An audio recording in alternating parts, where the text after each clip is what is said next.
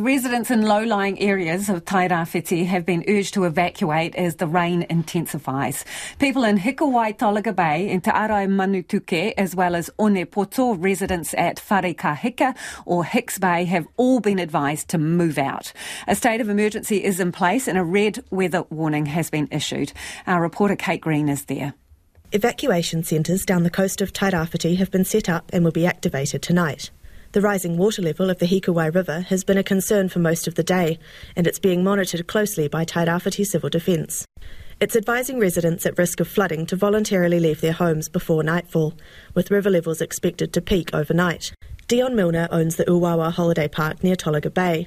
He says flooding is a real possibility, with his grounds already sodden from previous rainfall. It all leads into the Uwawa, and it is a big catchment, and just the nature, if you're by a big river, it's all this kind of weather. When it rains, it's going to happen. Mr Milner closed the campground to tourists in anticipation of the storm, but 5 permanent residents live on site. I've had the fuel truck in this morning, so I've got plenty of diesel, plenty for my big gen set to run the camp. I do have permanents here, but I give them plenty of warning in advance.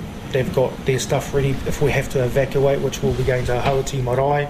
Dan Russell, a farmer from Puketiti Station, just inland from Te Puia Springs, says Cyclone Gabrielle is one of the strongest storms he's seen in 20 years. Our beach house here is 6 metres above the sea, and they're saying 7 to 8 metre waves, so I'll have to put my gumboots on before I go to bed tonight, I feel.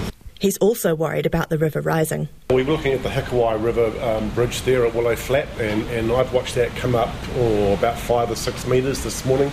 Looks like it's got about 3 metres to go before it hits the bottom of the bridge, and the amount of detritus and stuff that is just logs and things floating down there is alarming, to say the least. Federated Farmers says the weather makes it hard for farmers to be financially resilient. Provincial President for Gisborne and Wairoa, Charlie Reynolds, says repeatedly fixing slips and broken fences and working sodden land is expensive. Yeah, it pretty much hasn't stopped raining, and people can't laugh, but it kind of hasn't. We get a couple of weeks of fine break, and then all of a sudden you'll get another 50 to 100 mil. Just constant. I mean, take my main crossing out onto the farm. I just only finished rebuilding it for the 5th time on Auckland anniversary weekend. I've just gone down and the whole thing's been blown out. Woody debris has been seen floating down the Hikuwai today, raising concerns about damaging forestry slash. During Cyclone Hale last month, forestry slash clogged waterways caused damage to farms, properties and infrastructure in Tairāwhiti. The Eastland Wood Council, which speaks for the Eastland region's forestry industry, says forestry contractors worked to clear potential impact sites ahead of the arrival of Cyclone Gabrielle today.